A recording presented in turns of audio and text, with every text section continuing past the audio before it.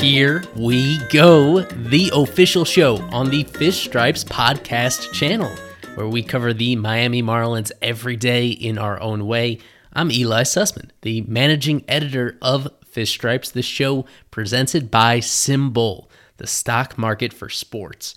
Let this show lead you out of the All-Star break and into the second half of the Marlins season. Most of this episode is going to be me joined by a friend, a Fish Stripes alum, a great baseball mind and content creator, Aram Layden. He's on the pod for the first time in about 4 months since towards the end of spring training.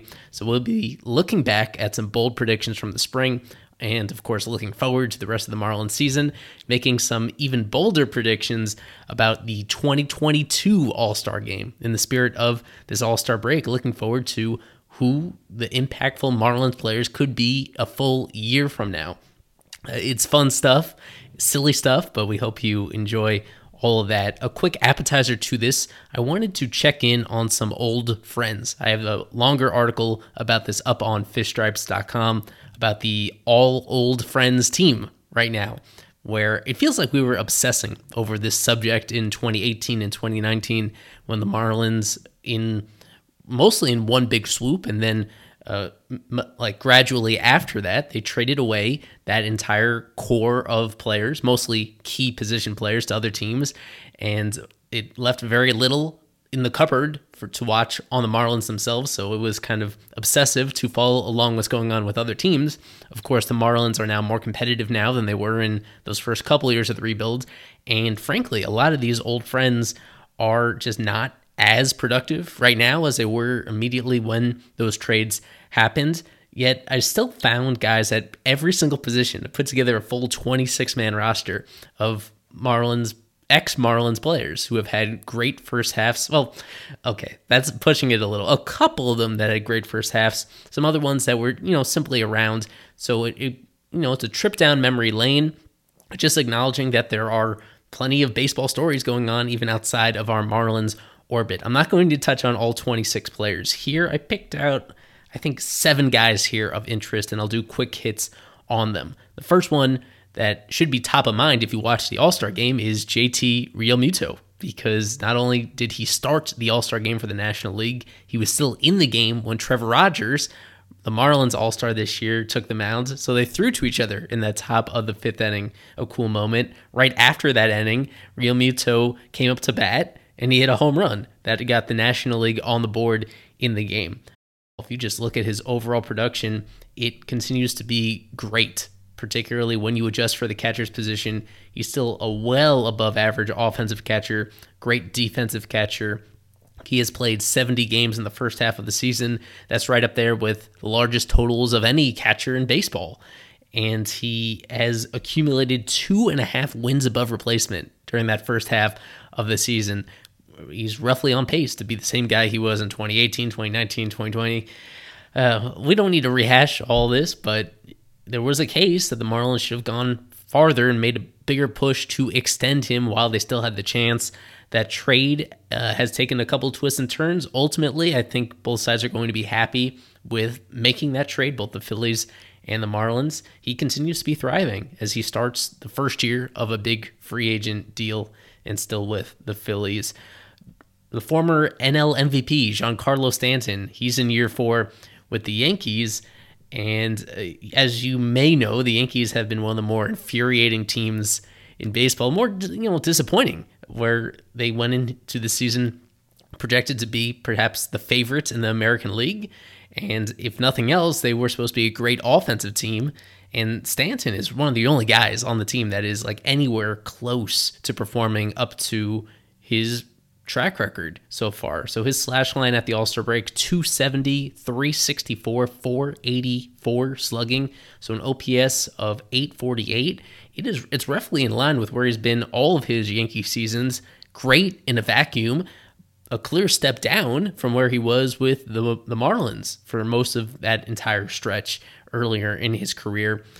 A fun wrinkle to it is that he has been exclusively a designated hitter for the Yankees, which is a head scratcher for a guy that is still only 31 years old, on the tail end of his prime, not necessarily in a steep decline at this point. And they have an interesting test once the Yankees come to Miami in a few weeks, whether or not they are going to actually push him to play in the outfield, whether they feel comfortable with him doing that, knowing that he has missed so much time due to injury, of course, the Marlins years, but even more so in the Yankees years. He had a brief IL stint earlier this season. He missed most of 2020. He missed nearly all of the 2019 season, mostly with leg injuries. So we're going to be seeing him against the Marlins in the fairly near future. On the outside, he looks very much like the same superstar you remember. The production is still good, but he was not an all-star. Of all these guys, the only one who was an all-star selection this year was JT. Continuing here with Christian Yelich, who has one of the wackier stat lines you'll see, both this year, more so last year. I think a lot of people kind of dismiss that as a weird COVID year, that he was through a variety of measures, he was extremely unlucky in 2020, and that brought him down to being a weird hitter, just someone that was hard to recognize compared to what he had been in the past. This year, what's been the same is that he is walking 20% of the time. When he comes up 5 times, any 5 times, on average, he is walking once. Nearly once every single game, Yelich is being walked. A couple of those intentional, but for the most part, he's just being pitched around, and he is not chasing out of the zone. His slash line this year, 241. Again, Christian Yelich only hitting 241, but with a 399 on-base percentage and a 369 slugging. His OBP is higher than his slugging for what would be the first time in his career. He only has 5 home runs at the All-Star break. Like Stanton, he had an IL stint earlier on. This one was for his back, so he has missed some time overall. That kind of got rid of any shot of him potentially making the All-Star team. His big mega contract with the Brewers hasn't even kicked in yet. That is coming next year. And I don't know how they're going to feel about that, because he just continues to reach base at a pretty elite clip. It's just that nothing else about his game is. It seems like his luck has evened out in terms of, on balls in play, but he's not hitting it over the wall anymore. His average exit velocity is the lowest it's ever been since he reached the major leagues. Just a very weird season for Yelich in the midst of a great season for the Brewers overall. They've been in first place for most of this year, still up pretty comfortably in the National League Central. Let's see if he kind of reverts to normal as we get to the second half of the season. A couple more here. Jonathan VR, who arrived in the Marlins with a lot of enthusiasm. I think everybody thought they got him at a good value, and it turned out to be sort of a bust. He just wasn't a great fit. He kind of drove you crazy with some of his VR-ness, for lack of a better word. With the Mets, he's been a pretty critical piece. The Mets have been devastated by injuries, probably more so than any other individual team. VR himself missed a little bit of time with a hamstring injury, but overall, he's been one of the more durable players. You wouldn't even believe. So to this point, hitting above league average, a 745 OPS with 9 home runs and 8 steals, playing primarily third base. So there's a lot of wackiness going on here with VR. He had not played third base at all in any game since 2016. First time in 5 years, and all of a sudden, it is his primary position, almost exclusively playing third base when he's in the lineup for them. Because the Mets have missed so many guys with injuries, and because a lot of their hitters have underperformed, VR is tied for third on the first place Mets in home runs. He is tied for first among all their players in stolen bases. He has been worth about 1 win above replacement level. Again, we're barely halfway through the season. So it pales in comparison to what he did in 2019 with the Orioles, but it's certainly a big bounce back compared to what he was last year when we were just thankful to unload him in the first place. On a related note, as we'll get into with Aram Layden in a few minutes, the trade to send him to the Blue Jays, they brought back Griffin Conine in return, and Aram is as much of a Conine family expert as anybody on both Griffin Conine and, of course, Mr. Marlin, Jeff Conine. So we'll be getting into that for sure. A couple more here on the pitching side. Caleb Smith. Speaking of guys that the Marlins traded at the deadline last year. He started this year at the very beginning in the D-backs rotation. Pretty quickly, he got bumped into the bullpen, and he did great there. Then about midway through that first half, like late May, early June, he began to return to the D-backs rotation and did kind of well. And then, unfortunately, all that momentum he had going into the break, potentially being a hot commodity on the trade market, got blown up by the Dodgers. He had one of the worst starts of any pitcher in baseball this year on July 10th, going 1 inning, allowing 9 earned runs and 3 home runs. Yikes. In 1+ inning. He could not get an out in that second inning. His ERA went up from 3.45, pretty good, all the way to 4.54, which is kind of typical Caleb. It's exactly his career mark. Exactly his career mark now, and it kind of washes away the momentum that he had. I still wonder, though, whether he's someone that could be flipped to a team at the deadline, someone that's really in need of like a 5th starter type or a long man out of the pen.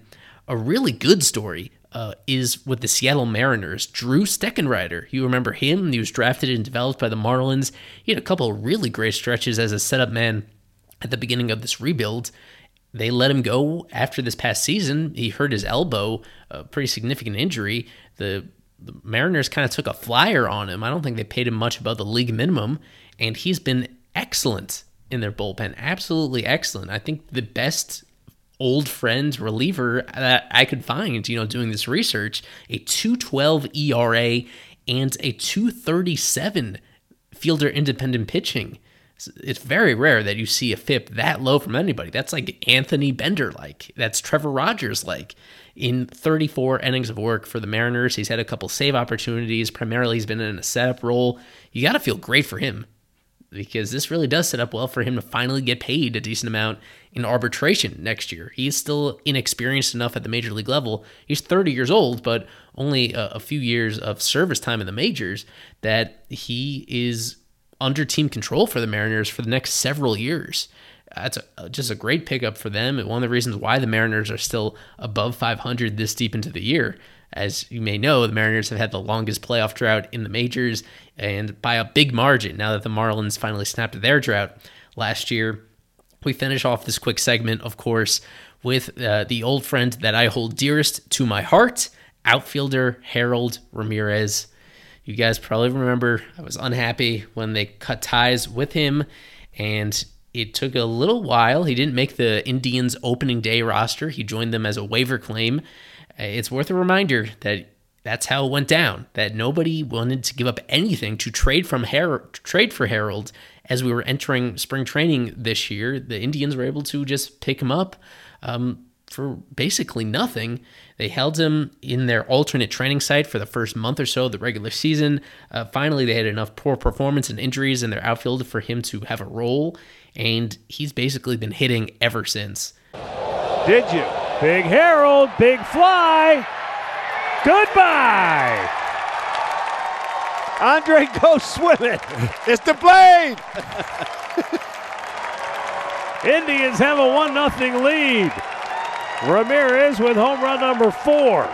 His slash line, 280, 327, 457. It's even better than it was as a rookie. It's really not that surprising. He is 26 years old.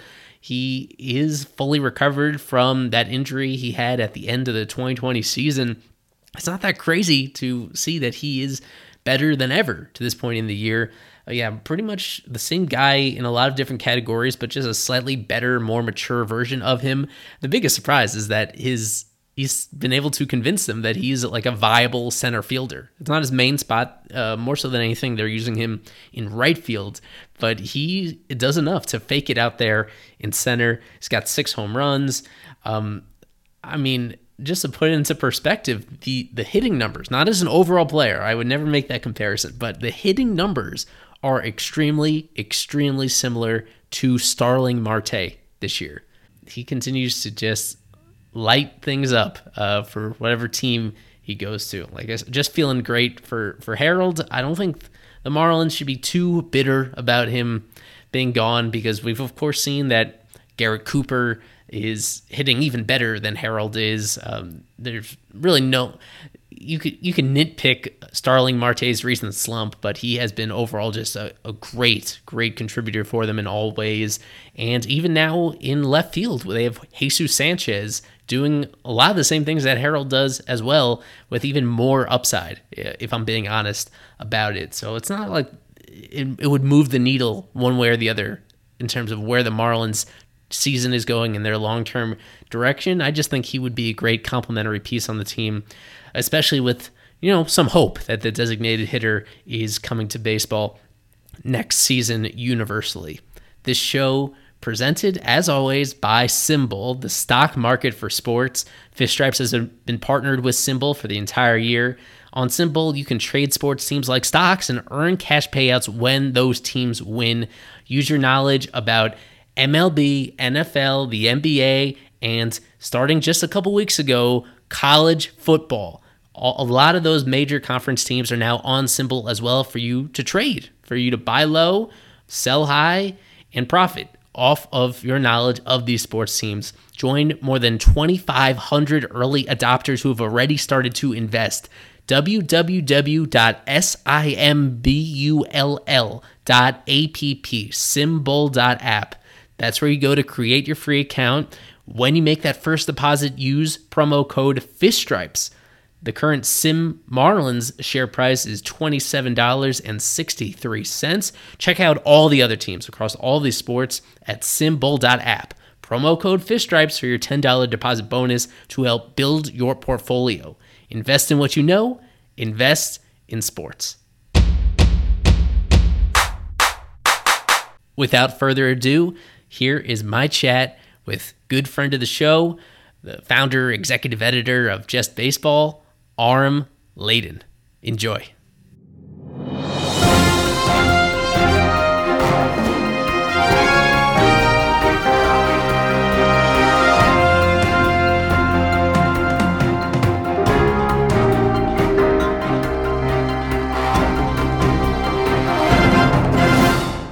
Joining me now, we have founder and executive editor of Just Baseball, Locked On Marlins and Locked On MLB Prospects podcast host, Outside the Box with Jeff Conine co-host, and most importantly, a Fish Stripes alum. Aram Leighton is our special guest. I believe you're in Denver right now for the All-Star festivities, right? We're recording this before the Midsummer Classic. How has that trip been for you so far the past couple of days? Oh my gosh, man. It's been a whirlwind. We squeezed it together last minute as an opportunity to, get Just Baseball going. It's been so much fun. Got to see the Futures game, got to see Max Meyer, Jake Eater, and all of the incredible players out there. And I mean, this was a great spot for it. I know there's a lot that went into moving it, and all that aside, Denver is a great place. Coors Field is unbelievable. And I got to check off another stadium. So now I only got 4 to go to finish out that 30. So a lot of fun things going on. Yeah, for people unfamiliar, you have been, going through that checklist for years now, and it's awfully close. Yeah, I was there probably like 5 years ago, right in the middle of the season at both Coors Field and in Denver for like a whole week on family vacation. It is pretty great. What are we going to do here on the pod today? I told you pre-show, we don't want to branch into too many different topics because we could talk for all day, all night, but I don't want you to miss the All-Star game. So the first thing we're going to focus on is people on the pod. They may remember that the last time you were on here with me, we went through some bold predictions towards the end of spring training in the middle of March for the Marlins season. And we're going to review the picks that we made for that because they are going surprisingly well in most cases, in some other cases, not so much. You are, I think, as much as anybody in the media, you're a pretty great expert on all things Conine, both Jeff Conine and Griffin Conine. As I mentioned up top, you have a brand new podcast with Jeff that you co-host that every episode's twice a week, at least once a week, twice a week, right? With Jeff? Yeah, twice a week. And I'm really excited about it because he is excited about it, which makes it super fun. And he's got just such a wealth of knowledge. And we're going twice a week right now. We'll see if we can ramp it up a little bit. But as you know, he took a pretty daunting job, which he's excited about as well, as the associate head coach at Florida International University. So he's on the recruiting trail a little bit too. So we got to navigate around that. But it's been so much fun. And it's just a blast to be able to highlight his knowledge for everybody. Yeah, so we'll get into all things Conine later on. And then at the very end, because those bold predictions at the start of this year, they turned out to be too easy. We're going to ramp up the level of difficulty and make way too early picks for 2022 Marlins All-Stars, a full calendar year from now, just throwing out from each of us the top 5 candidates we think on the Marlins team. And I'm giving you a little bit of time to marinate on that before we get to that at the very end of the show. But to start off, those bold predictions almost 4 months ago, I want to start with Pablo Lopez, because Pablo, recent record setter for striking out 9 straight guys to start a game heading into the break, he was that one guy that both of us independently, we came up with picks for Pablo because we were pretty high on him coming off his 2020 season. We thought he could build on that. And to this point, he has kind of done that. We may have gone a little too bold in that you had him specifically finishing top 5 in the National League ERA by the end of the year. I had him getting some down ballot votes in the Cy Young voting. And both those things are still possible, but he'll need to be even better in the second half than he was in the first half. Your thoughts just on Pablo's season? Has it gone? He's made the adjustments that you were expecting. Where do we see him now? Just in general, how do we describe him in terms of who he is as a player and where he fits? Among the best players on the Marlins and among the best pitchers in the National League. I think it's a great question because both of us, as guys that have just been covering the Marlins in depth, I know Pablo's been somebody that you've been all over for like years now, right? And we could talk about Anthony Bender later. You probably should have squeezed in an Anthony Bender bold prediction in there too, but knowing that you started Bender mania. But basically with Pablo, I think he's just really figured himself out too, right? He knows what works for him. He knows how to get the most out of his stuff, sequencing, and he's so smart. I mean, we know he's probably going to be a doctor when he's done playing, and you could kind of see that come out when he's on the mound. And the way he knows how to, for lack of a better word, like he's surgical out there, but the stuff is just really good too. He's sustaining the velo better. He's healthy, which I think is the most important thing. And I mean, I think when you see a team like the Braves, who has seen him a million times and hits him pretty well at times, but you see what he does to them, setting the record, striking out, what was it, 9 in a row, start the game, but also getting Freddie Freeman, who's one of my favorite hitters in baseball in terms of just being a pure hitter, swinging to the point where his helmet falls off.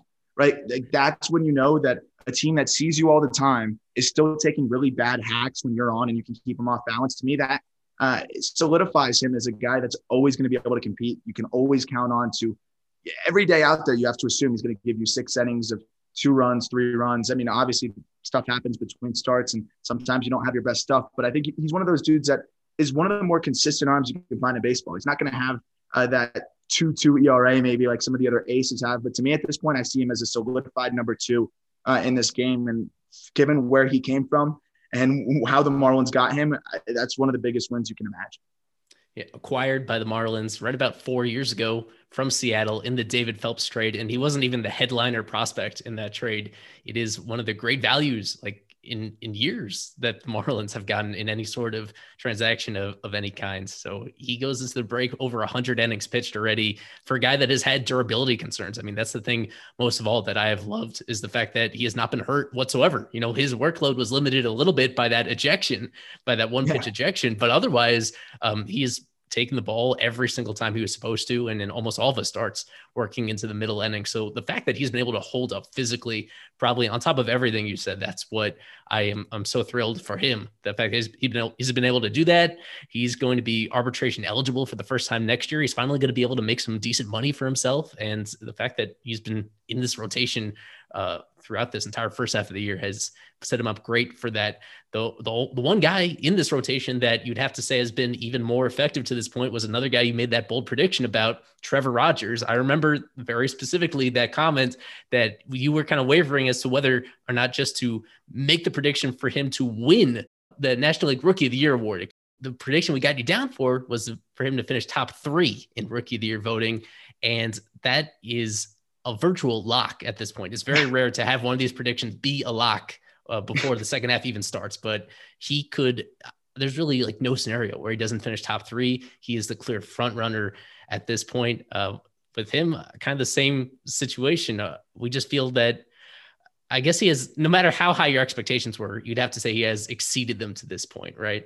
Oh my gosh. Yeah. I mean, I wanted to say AL or NL Rookie of the Year, but I was like, people are going to think I'm out of my mind. So I'll say just top 3 finalists, and we left it at that. But I think when you look at what he was doing in spring training, and I know it was spring training, but just watching those starts whenever we were able to, and getting out there once just to see him, and just the fastball, how hard it is to pick up out of his hand. It just looks miserable for righties and lefties. And then the fact that he has that changeup that looks just like it until the last 15 feet and just fades out of there. And he's been able to make the slider at least usable. He has just been unbelievable to watch develop. And I would say I was expecting him to have some more bumps in the road. I thought he'd have those dominant starts. I thought on a macro scale, he'd have a good year. But I'm just shocked at how consistent he's been. There really haven't been that many blow-up starts at all. There hasn't been that much inconsistency, especially when we're considering he's a rookie that threw a little bit last year and just rolled right into this year and has been not only one of the best rookies, but one of the most consistent arms in all of baseball this year in a lot of different aspects. He has not allowed more than 3 runs in any start this entire first half of the season. The consistency is off the charts. Another bold prediction you had, we won't spend too much time on this one because there's a lot of factors that go into this, that the Marlins would also be top 3 as a team in National League ERA. As of the All-Star break, they are 5th in the National League, but it's a virtual tie with the Mets, I think, at number 4 and the Padres at number 3. It's 2 100ths of a run out of third place in ERA. Yeah, 0.02 behind the Padres. The Padres that obviously have bigger names, more established names, multiple Cy Young Award winners in their rotation and a lockdown closer. And the Marlins are right there. So that one we'll watch. I mean, there's a decent shot because we know the Marlins have these other exciting arms, hopefully coming up the second half of the season and all of that. We'll go back to one of my predictions, and you hinted at it earlier, was Anthony Bender leading the Marlins in saves this season, based someone that was totally off the grid, even for me entering spring training, but pretty almost immediately after he got on that mound and you could actually see the stuff, you could quantify the stuff. I was pretty confident that he would be a great major league reliever. He had one of the great starts to a career that anybody has ever had in terms of the scoreless streak that he had, striking out everybody left and right. The one time that I maybe started to doubt him a little bit a few weeks ago, he came back and had his best game yet when he was Pablo-like. He went through like 6 Braves hitters and he struck all 6 of them out in one of those games in Atlanta.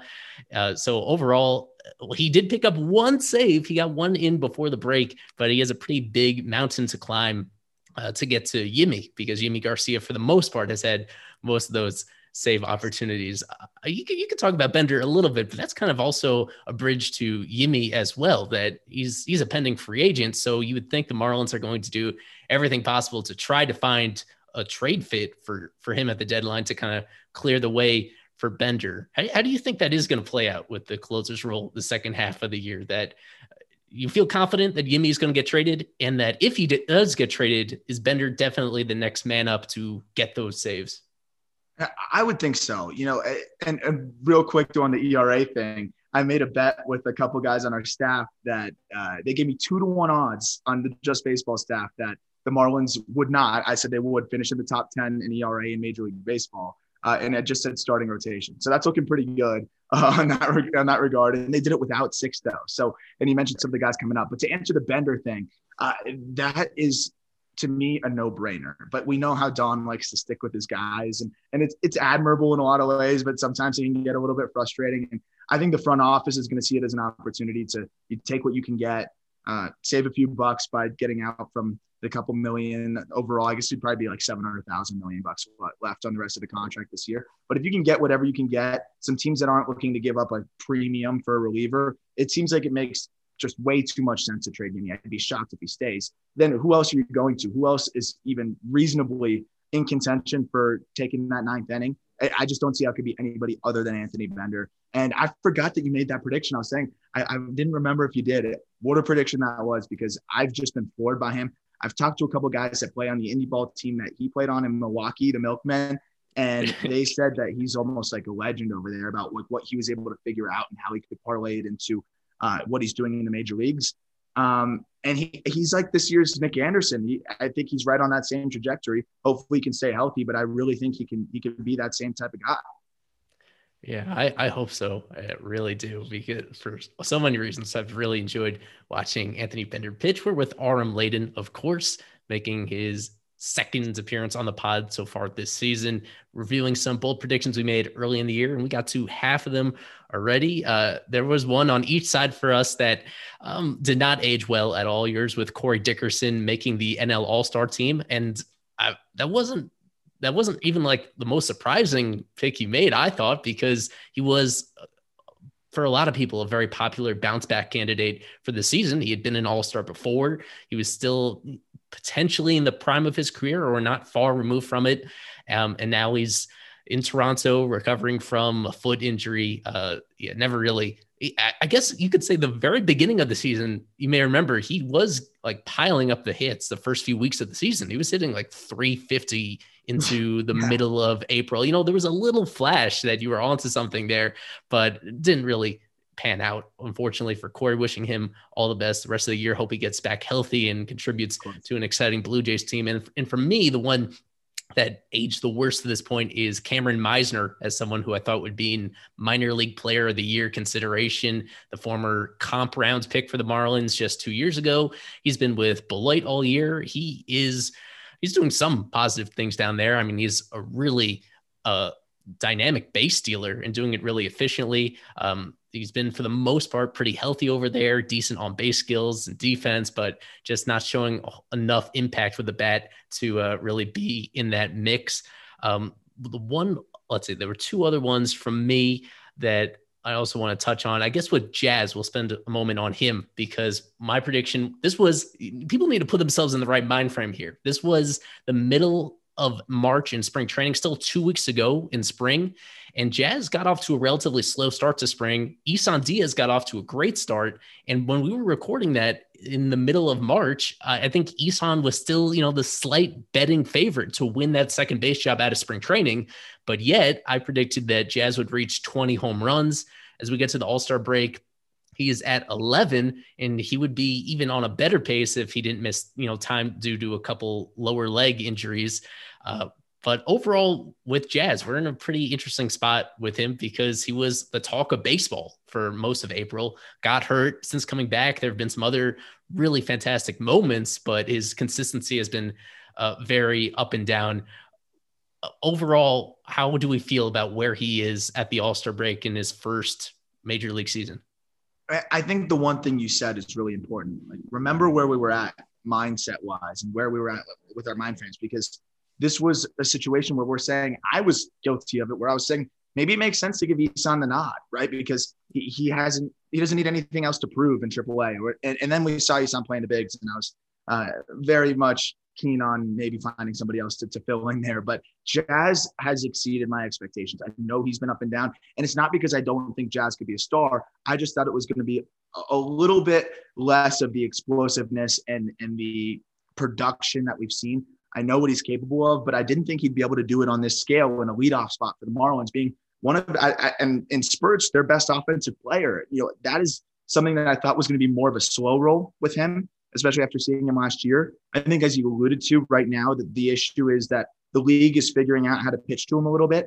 He's still able to scratch and claw and get his big hits. But I think where we're really seeing him suffer now is that the league has figured out that the high stuff, the velo up is something that can get him sometimes, especially if you sequence it, properly. And we're seeing him struggle with that at times. So he'll go the 1-for-4 with a double or a homer and the 3 strikeouts. And still, given that he's a rookie and given his volatile skill set, I think this is a great outcome. And the Marlins can feel really confident. Marlins fans can feel really confident that he's going to be a big part of the future, and he's only going to get better and find more consistency. So I came away really, really encouraged through this first half. I don't think it could have went much better in terms of reasonability. Maybe if he stayed healthy, he probably would even have a little bit more consistency. On the Meisner side, real quick too, I was just in South Bend, and I know we'll talk about that a little bit too, but just seeing that whole Beloit team play, you look at Meisner physically and athletically, he stands out among everybody there, really. I mean, there's nobody that really looks the part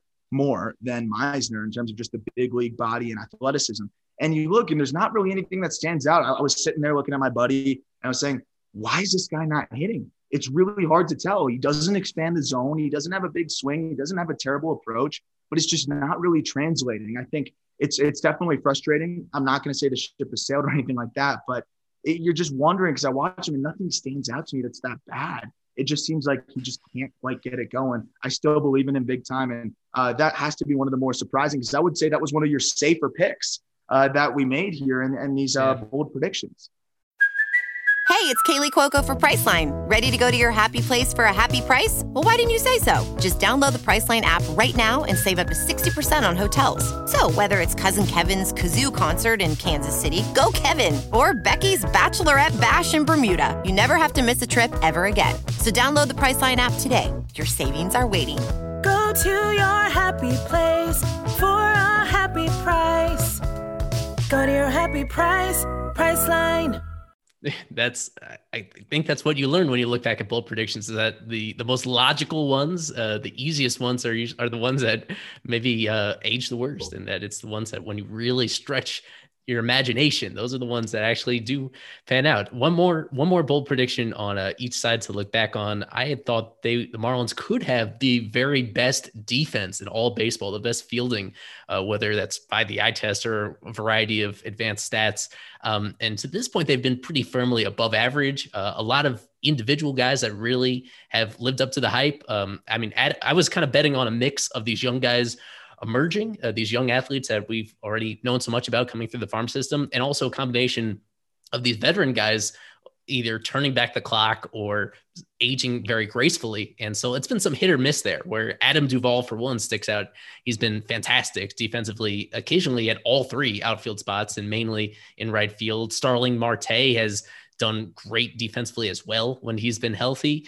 Unfortunately, we had the injury to Brian Anderson, and we've seen the drop off there at third base defensively. I was making that prediction in mind that we would see a lot of Lewin Diaz at first base, and his opportunities have been pretty limited thus far due to having Aguilar and Cooper. Cooper he's been the best hitter on the team overall, but he's given back some of that value in right field when he plays out there. So it's been kind of hit or miss, slightly above average defense overall there. But on your side, and this is the one that we want to get to, the one that you had said, even admittedly, was thinking more with your heart than with your mind, was picking Griffin Conine as the potential Marlins minor league player of the year in his first full year in the organization after being acquired from the Blue Jays in the Jonathan VR trade. It's the same Griffin Conine, of course, that is the son of Jeff Conine, son of Jeff. And his season, it started off pretty solidly. And then I guess most recently is as hot as he's ever been. I mean, this past week, I thought he would win High A Central Player of the Week, and he just missed out on that award. But I mean, that's kind of bearing the lead. He is leading minor league baseball in home runs. He's leading all levels of the minors in home runs as we go. This is the exact midpoint of the minor league season. We're a little past the major league midpoint, but this is exactly midway through the minor league season. And his production is off the charts. I mean, I could go through the stats in a moment, but you and Griff go way back personally. And as you just said, you got to see him in person for a couple of days in South Bend, Indiana, I guess on your way to Denver. Just how do you sum up what Griff has done for the first 60 games of this minor league season? Yeah, I mean, you hit the nail on the head with a lot of it. Of course, it was admittedly a prediction with my heart a little bit, but at the same time, I watched him work so hard through the offseason, and not just on working out and those things, like deliberately looking at his swing. How can I be more efficient? How can I be more consistent? And yes, the strikeouts have still been there. That's something that people like to highlight. But you look at the last 2 weeks, those have been cutting down more and more. But the swing is different, and we're seeing it play at a much more consistent level. And I just think with Griffin, we talk about guys who look the part like Meisner. You're not going to find somebody with much more power in the minor leagues than Griffin Conine. I mean, you see the balls that he hits, it's never a cheap one. You look at his home run to fly ball rate, 50% of the balls he hits in the air are leaving the yard. And a lot of people say that's unsustainable. But with a guy like Griff, I really think it is sustainable. When he gets it in the air, it's probably going to go because he does it to all fields. His spray chart's ridiculous as well. It was awesome to go out there. Got to catch him on his birthday. He homered in all 3 games I was there at. Do you know who won the High A Central Player of the Week? Because How does 9 home runs in 13 games not win player of the week? I didn't recognize the name. It was somebody that had a higher batting average during the week than Conine did, because almost all of his hits that week were home runs. So it was close. I imagine it was very close. So the last thing I'll say on that is, everybody, of course, the follow-up question is, well, this guy has 21 home runs. This is incredible. But what about the strikeouts? And it's totally fair. Even Griffin will tell you, like, I know about the strikeouts. Like, I get it. But right now, it's actually lower than it was. For the first time this year, strikeout rate's lower than it was in 2019 in A-ball. He's got 41 home runs over his last 130-something games. I mean, and he walks a ton. And I think that really hedges things. If you're looking at Joe Adell, who's right up there in home runs with him, obviously at AAA, Joe Adell strikes out right around the same amount, but he walks maybe a third of the time or amount of the time that Griffin does. And I really believe that walks hedge that strikeout issue a lot. And a guy like Griffin, I don't see the strikeouts being more of a matter of swing and miss. Sometimes I think it's just he doesn't see a lot to hit. He quickly finds himself in these 2-strike counts. If he fouls one pitch off, gets another breaking ball that's located, and then all of a sudden it's defense mode. And these zones are huge in A-ball. I mean, it's crazy. I talked to Zach Cohn, who recently signed with the Marlins, and he's in low A now, but they brought him up to AAA to fill in for a little bit and then back down to A-ball. And he said the zone felt like it was a third of the size. Like he thought he got rung up like 3 different times and was like, oh, this is nice. Like, this is really cool. So as somebody that walks a lot, I do really believe that Griffin will benefit from the tighter zones at the higher levels, because for him, it's not a matter of chasing an egregious amount or swinging and missing an egregious amount. I really think it's just a little bit of seeing a lot of breaking stuff and still trying to figure out how these pitchers are going to attack you, because the scouting reports don't really help him, because the scouting reports don't pertain to him. So it's going to be interesting to see how that translates to the next few levels, but he can't be doing much more right now to get the promotion to AA, and you got to figure it's only a matter of time.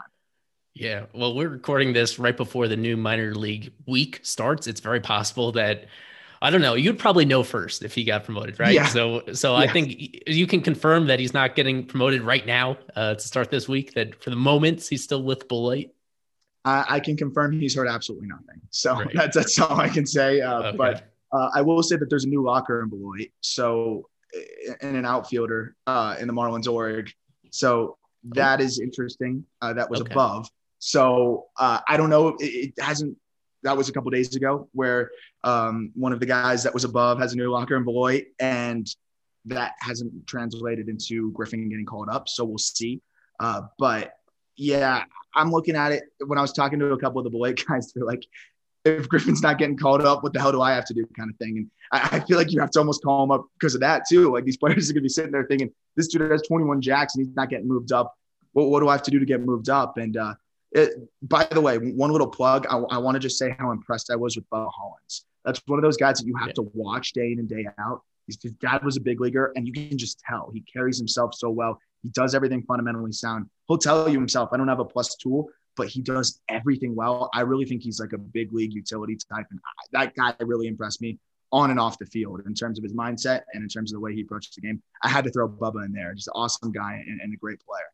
Yeah, no, he's been red hot. I've seen his stats. He's been terrific, especially lately. He got a little bit of time up in AA and then got back down, but he might be going up soon. And I mean, we're recording this right as the draft pretty much just ended, and the Marlins took a lot of college players outside those first 2 prep guys. It took a couple college outfielders who you imagine will either they could make a case to be plugged in at Beloit, and when you're running out of room at Beloit, you might as well move somebody up. So I think one way or another that Conine it's just a matter of weeks, I would think, until, especially now that these draft picks are here, once they finally get signed, I think that is ultimately what's going to push him up. So in the very near future, he'll get tested at AA. Again, just to go through some of the stats for people that aren't familiar, his OBP is right around 400. His slugging is right around 600. His weighted runs created plus is 161, 61% better than league average. He's played every single game, and he's doing it pretty much half against guys that are younger than him, half that are against guys older than him.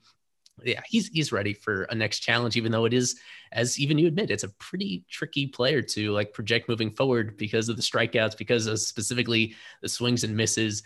On that same related note, though, as I mentioned up top, you got a new podcast that's part of Just Baseball with with Jeff, with Mr. Marlin himself, outside the box, a few episodes into that show. And I've been listening to each of those episodes so far that with him, that you know him pretty well, but it sounds like every single episode he finds something to tell you that you didn't already know about. And it's really, well, you might as well talk about it yourself, about what exactly that show focuses on.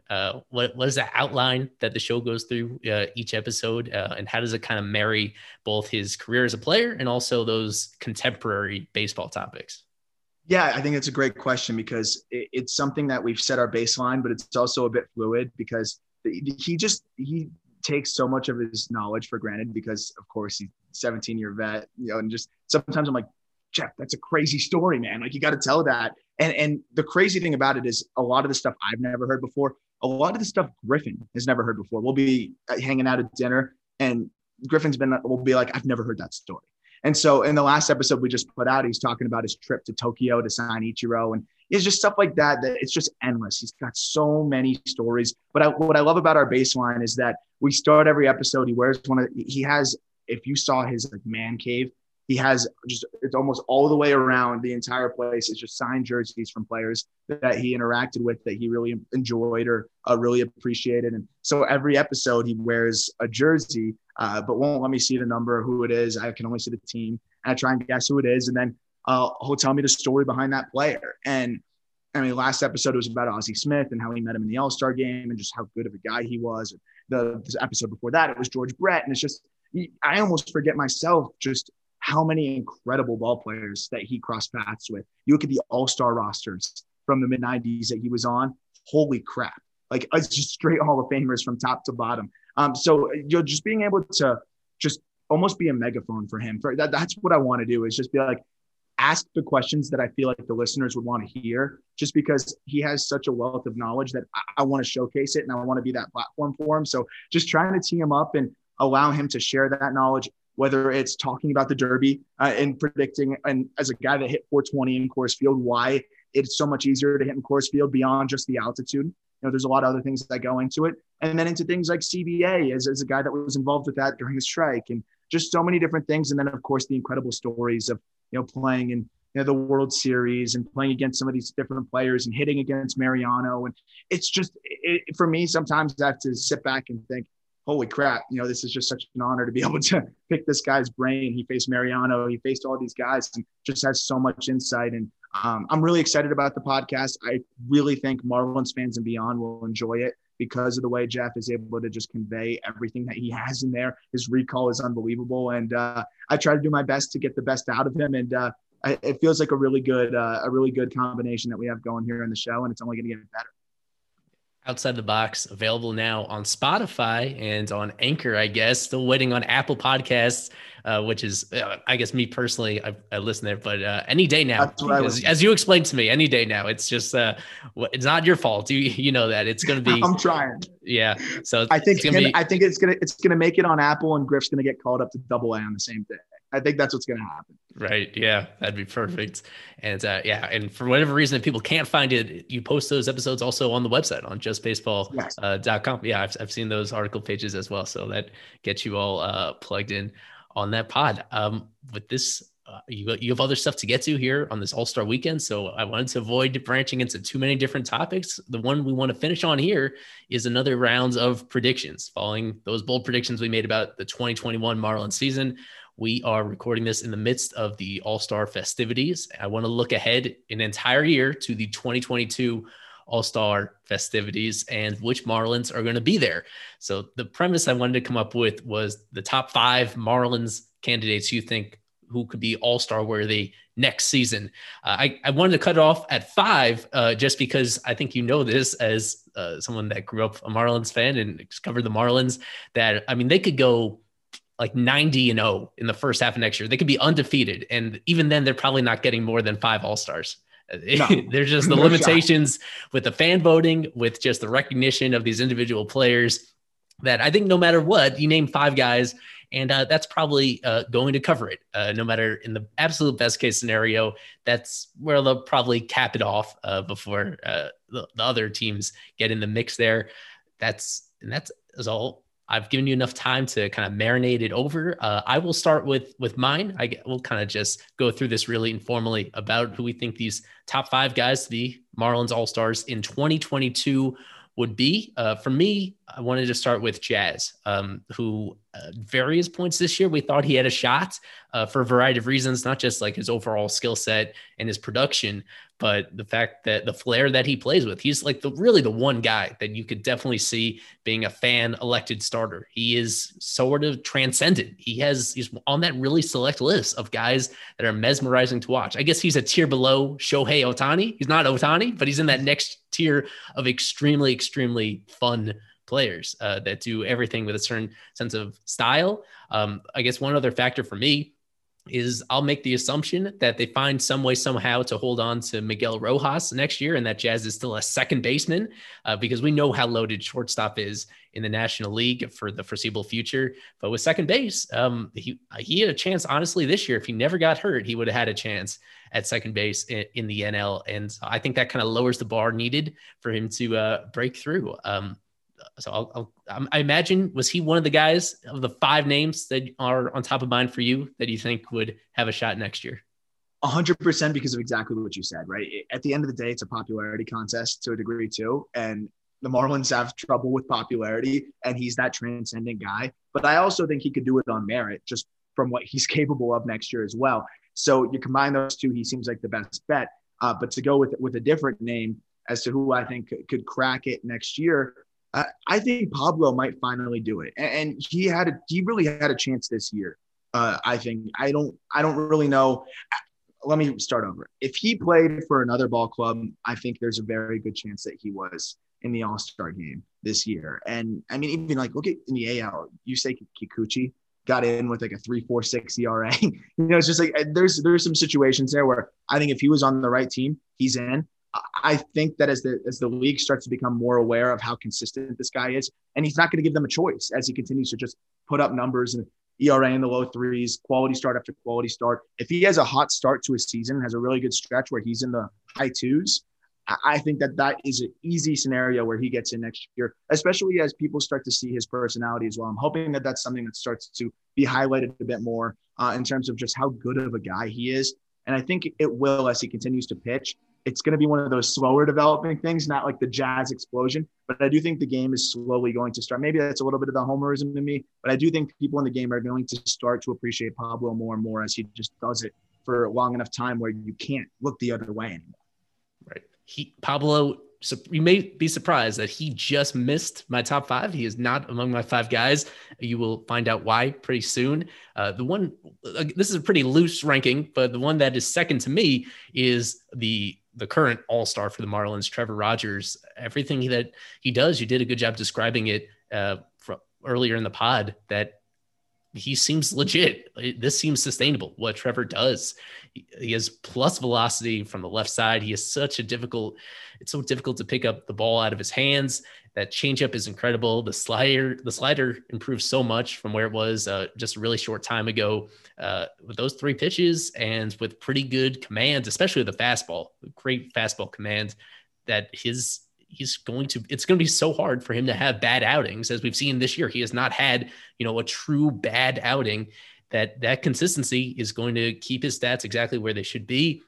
And it's even, no offense to Pablo, but it's even a sexier style statistically, at least, because he has those days where he does pile up the strikeouts against lefties, against righties. It's great. And he has come so far in a year's time, because a year's time, he was not even on the radar to impact the Marlins team a year ago. And now he is this. So to me, among all the pitchers, I have him at the top of the list. And that kind of also bakes into just my mindset that pitchers, the injury rate is a lot higher. It's more unpredictable. So for me, just in general, I would lean towards expecting position players. I think the position players are kind of easier to count on being healthy next year. But other than that, I mean, I have my total trust in Trevor moving forward.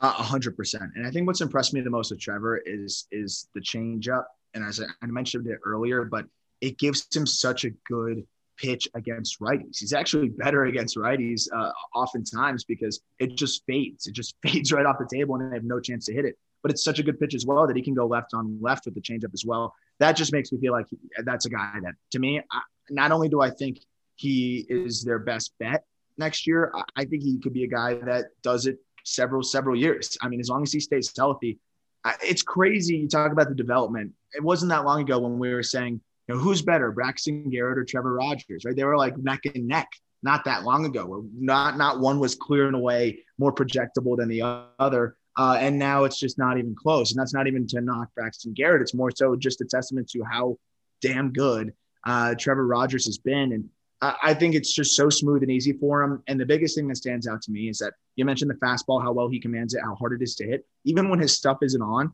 he's able to have a good baseline and compete because of how good that fastball is. And he can lean on it heavily and get through 6 innings, get through 5 innings of a couple runs, even when he's off. And for that reason, I think that's what makes him the best bet for the Marlins to have an all-star, is because, again, he's not going to have those blow-up starts that dismantle your all-star projection, because one bad start all of a sudden can just skew that ERA when we're talking about just the first half of the season.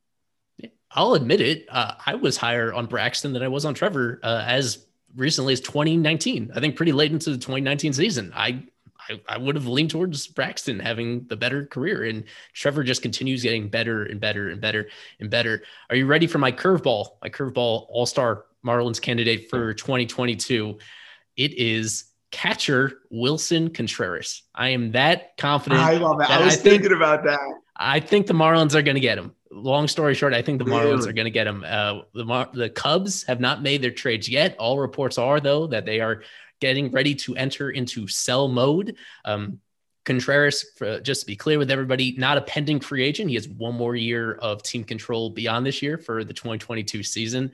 Whether it's at this deadline or after the season, I think the Marlins are going to trade for Wilson Contreras. Reportedly from Craig Mish, there were some sort of negotiations between them in January or early February that didn't really get all that close. Now it's clear based on what the Cubs did last offseason, some of the trades they actually did make, that they're getting ready for their own rebuild again. And Contreras is going to be one of those guys that is a great catcher right now, but you don't know how good he's going to be 5 years from now. It doesn't make sense to have him on a totally rebuilding team. I think the Marlins are going to get Wilson Contreras, and as long as he's on your team, he's got a pretty good shot at being an all-star. There are a few great catchers in the National League but most of them are actually older than even Contreras is. So I don't know how exactly they're going to hold up next year. That's my bold pick, is that they're going to get him some way, somehow. There'll be other teams interested, but it's about time that the Marlins, you know exactly where they stand competitively. If they really fancy themselves as contenders next year, they absolutely need to upgrade at the catcher position, something they did not do entering this year. And they just have so much money to spend. They're not going to know what to do with all this financial flexibility that they have moving into next year. Hopefully some of it goes to Wilson. Yeah. And he's a guy that you definitely have to spend a little bit of money, but it's not like it's going to break the bank. So it's a good opportunity for them to add him. Obviously, they want to see if they can extend him, and that's a component of it too. But you mentioned that it's about time. I think that's the perfect move for the Marlins to make, because you have all this prospect wealth. They just had one of the best number 3 on my big board, Khalil Watson, fall to them at 16. So you're looking at another just elite type of prospect that is going to be a borderline top 100 guy. He might slot into my top 100 because of where he was on my big board. That to me, it just has to make you even more willing to trade away from just your wealth of talent in the minor leagues, especially pitching wise. And speaking of that, I'm going to go with Edward Cabrera as my all-star for next year, because that's a fun one. Great. I've made it a case to sit down and watch Edward Cabrera pitch since he came back from injury. I have just been so amazed with this kid. I as long as he can stay healthy, which is, you feel like it's a qualifying statement for almost every pitcher, but it seems like he's come back and doesn't seem too bothered by the injury. And they managed it well with him. His fastball is explosive. As you know, the changeup is really damn good. And he's got a good third offering as well. His slider's nasty. So I look at a guy like him, he's commanding it really well, which has been the most impressive thing. His command from where it was in 2018 to where it is now is unbelievable. And it's just because he's been able to clean up the mechanics. The fact that he's throwing strikes to the degree that he is now, I could see this guy getting, if the Marlins wanted to do it, getting called up at some point in the second half of the season for a little cameo, make some starts. But at this point, I don't really think he needs to prove anything in the minor leagues anymore. I feel like I've seen enough. It's more about workload and building him up. And I think he can start the year in the big leagues next year.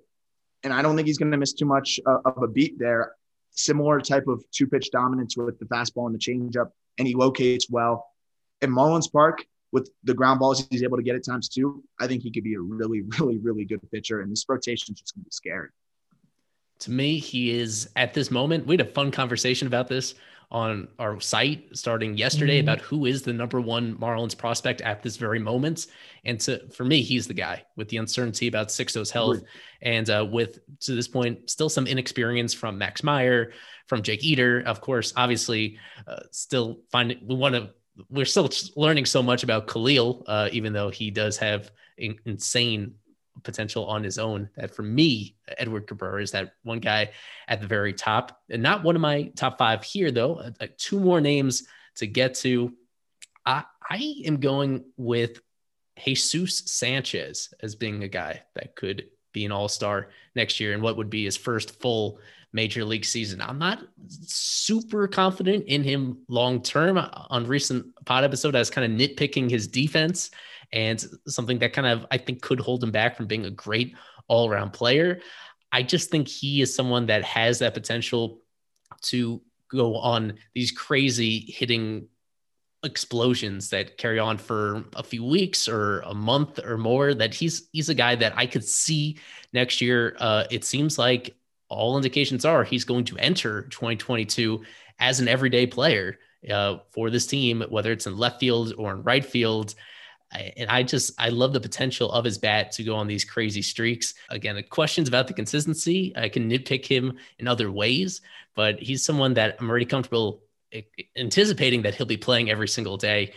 And when he is locked in, the stats are going to be pretty fantastic, at least for certain stretches of the season. All these guys, once you get past the top few, are really long shots and could go in unpredictable directions. But I'll just throw it out there so that I look really good in hindsight if he actually does do it. And if he struggles next year, then we could forget this ever happens. But I'll just throw his name out there. That's the beauty of this, right? Yeah. That's the beauty of it. I like that pick a lot though, because like you said, he's quietly hitting 106 WRC plus. I mean, he's not lighting the world on fire, but given that he just got called up and that there's some approach issues that he's been ironing out, but I've actually been really encouraged with a lot of his ABs. I thought that he's looked pretty good at times in terms of laying off the pitches that he used to go after a little bit more and leveraging his hitters' counts a little bit more. I'd like to see him hit the ball in the air. I mean, we're still seeing him hit the ball on the ground 56% of the time. And it's been pretty clear that the approach against him, the report on him is hard stuff in, and we see him get crowded in on the hands a little bit. And that's going to be part of the issue at times. But I think he seems like, I don't know about you, but when I watch him, I feel like he's finally starting to learn something game to game. You're seeing him start to almost take those mental notes, and the approach, sometimes he gets outside of it. But for the most part, I would say where we saw him last year and where we see him this year, and even from when he first got called up to now a few weeks later, it seems like he's starting to understand how he's going to be attacked and is starting to trust himself, trust his hands and the bat speed that he has. I think that's a great pick too. I think one that probably both of us are going to have here, especially you, but I got to go Anthony Bender. The way that relievers get in nowadays, right? You just need a dominant half. And if Anthony Bender was doing this a little bit earlier, right? If he was getting more of the back end opportunity, even if let's say he's named the closer and puts up the exact numbers he's put up for maybe a little bit larger of a sample size, how is he not in? Right? How many relievers have been much better than Bender? The problem is, I would say when it comes to marketability, it matters the most with relievers, right? Like you have to be that big name closer that's closing out games for, or at least a closer that's closing out games for a big name team that everybody's watching, right? Nobody cares who's winning the games at the end of the ninth for the Marlins, unfortunately. Right now, that's just what it is. But I think Bender could have the type of year or the type of first half where his numbers are so undeniable that you have to put him in. And he was pretty close to that this year if he got an earlier start. And for me, Anthony Bender seems like the guy that could just force his way in. Whether you know him or not, he's just going to force his way in as a bullpen reserve. And to me, he's just too good with the swing and miss and the strikeouts he racks up. And the stuff too, the pitching ninja-esque stuff, I think can kind of help him get a little bit of helium there too. Is just a guy that you look at his pitches and you're like, how's that possible?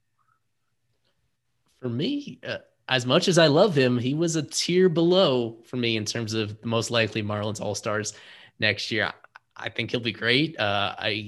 I hope, unlike Nick Anderson, I hope they do hold on to him for at least, one more year for us to enjoy this, because as easy as it is sometimes to create great relievers out of nowhere, as they basically did with Bender, you want to have some sort of continuity from guys you can trust and from guys whose stuff his stuff in particular is almost unrivaled by other guys in the league. So I could see it happening, but the one who I put ahead of him that kind of rounds out my top 5 behind Jazz, Trevor, Wilson Contreras, Jesus Sanchez, I went with another former All-Star. I went with Sandy, or Sandy in 2019.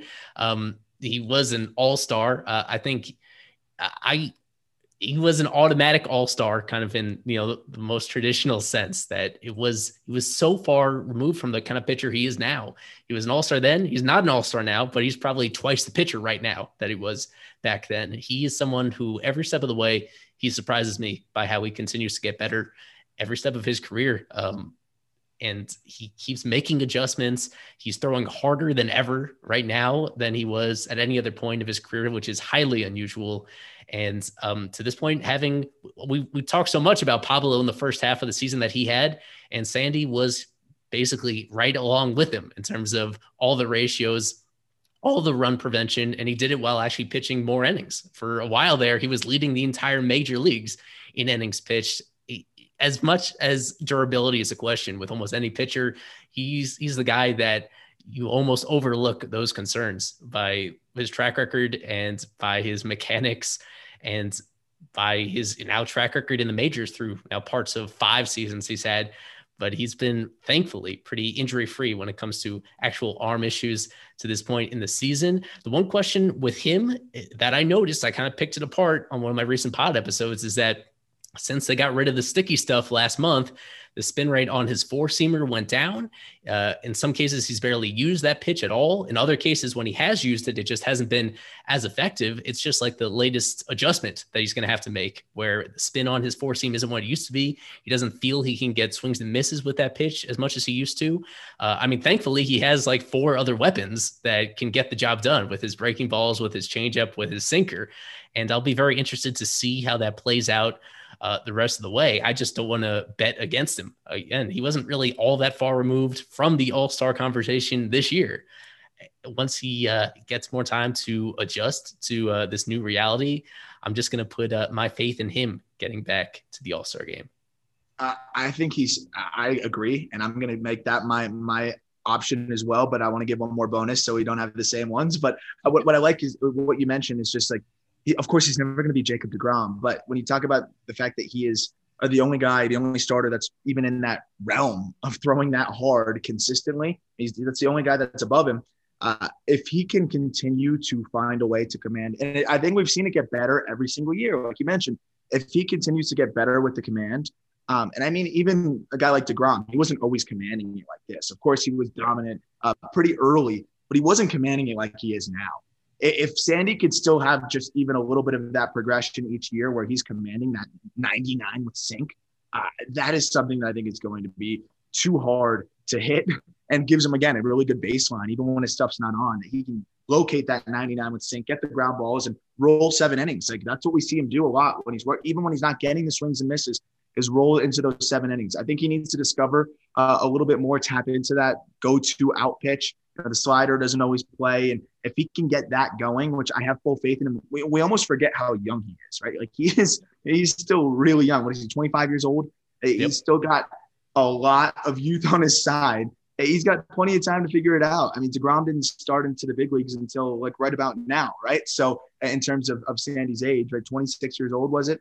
So when you look at that, I think we forget that he is still so young. So I think he's a guy that I wouldn't even say it's crazy at some point in his career to win a Cy Young. I mean, that's lofty, but All-Star, not a stretch. I would like to say that Starling Marte, I believe, and the reason why I want to put him in here is because I believe the Marlins are going to extend him.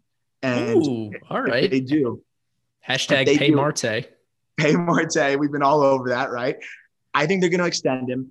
And I think he's just going to kind of ride off into the sunset in Miami. I think he's going to have a really good – I'm hoping it's 3 years. We'll see. Maybe they'll give him a 1-year deal after that. That's very possible too. But I just think he's going to be comfortable, have that security. He likes it here.